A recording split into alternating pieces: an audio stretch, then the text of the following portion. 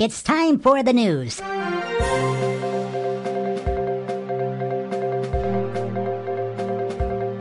Welcome to Pro Wrestling's Best News for April 17th, 2023.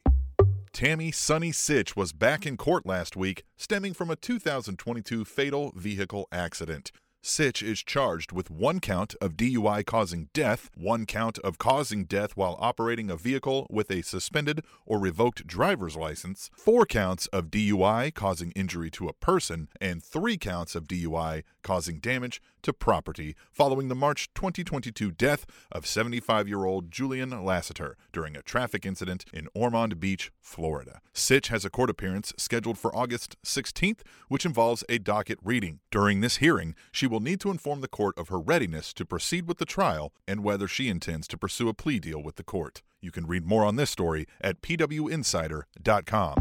More details of Ring of Honor 6-man tag team champion Brian Cage's newly signed AEW ROH contract have been revealed. In the longest contract of his 19-year career, Cage will work for AEW ROH for 5 years with a company option for a 6th year. You can read more on this story at WrestlingInc.com.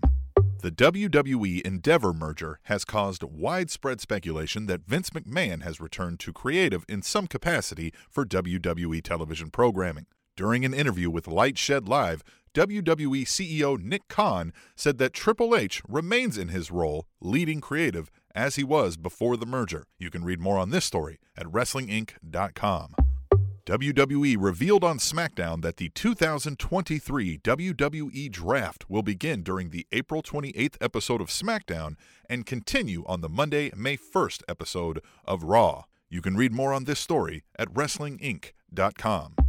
John Morrison, billed under his real name John Hennigan, defeated Harley Morenstein of Epic Mealtime in a boxing celebrity charity event. Morrison won by TKO 30 seconds into the 3rd round. Morrison was walked to the ring by his father, his wife Taya Valkyrie, WWE's Vic Joseph, LA Knight, Karrion Kross, and Scarlett, as well as AEW's Jake Hager, Mojo Rawley, PJ Black, and Super Panda. He was cornered by Josh Barnett and introduced by WWE Hall of Famer Hacksaw Jim Duggan. You can read more on this story at WrestlingHeadlines.com. Fightful Select reported this week that Johnny Gargano has been absent from WWE NXT programming due to aggravating his shoulder injury that sidelined him for most of January. You can read more on this story at eWrestlingNews.com.